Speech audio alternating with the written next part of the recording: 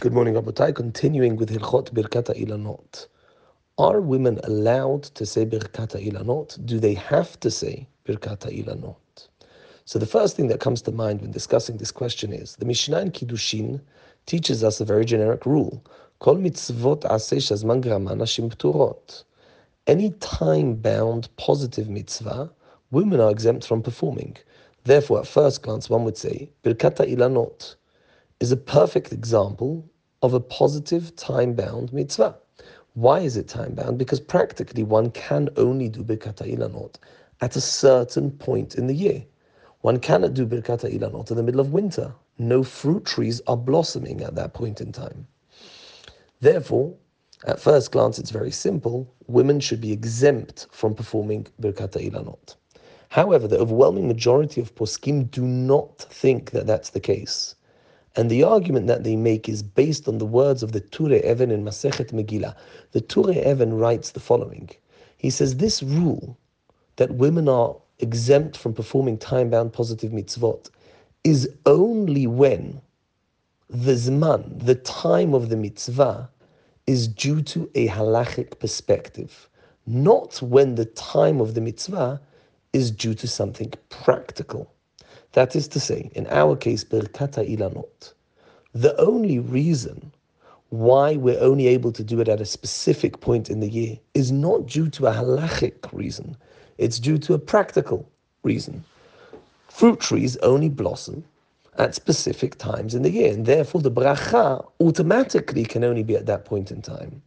However, as far as halacha is concerned, if the fruit tree were to blossom at any point in time in the year, you would be able to say the bracha. Therefore, argues the Turei Even, this would not be considered a time-bound mitzvah. Something like matzah, that could practically be done at any point in the year. But halachically, the mitzvah is only applicable to specific dates in the year. That is a time-bound mitzvah. Bircat Hailanot, where the only reason that it's bound to a time is due to something practical, due to something scientific, due to a mitziut, that is not considered a time-bound positive mitzvah. And therefore, the overwhelming majority of poskim hold that women have to do Bircat Hailanot if they see fruit trees blossoming.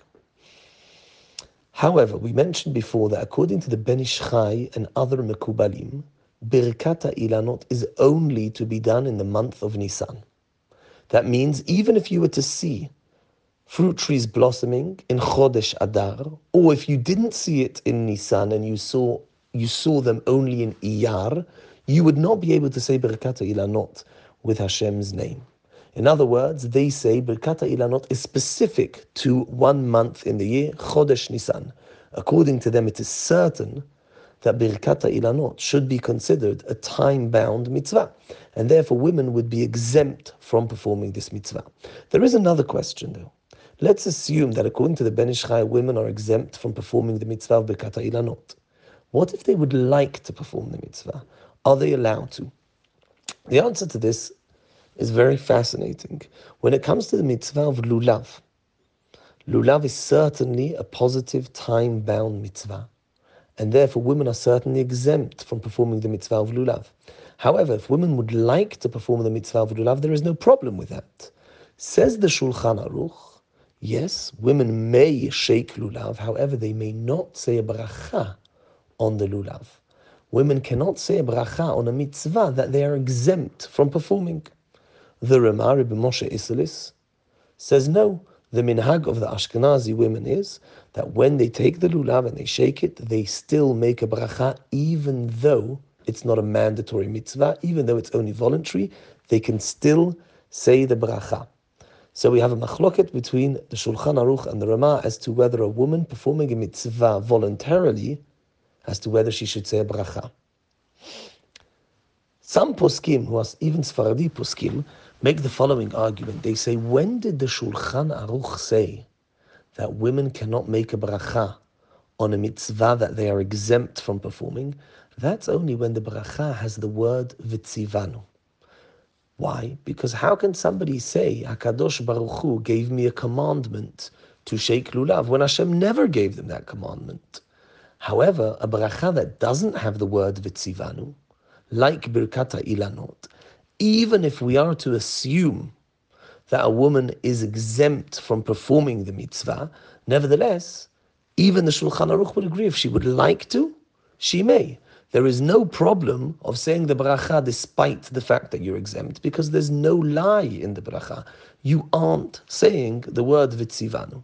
According to this, even the Shulchan Aruch would agree that women, even if they are exempt from performing Birkat Hailanot, may say it if they so wish.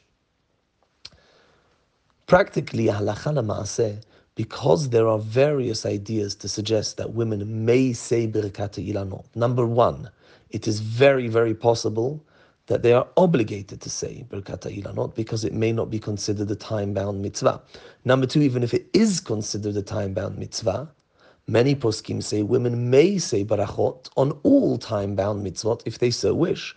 Number three, here maybe everybody agrees to that, seeing as there is no v'tzivanu in the bracha, there is no lie in the bracha.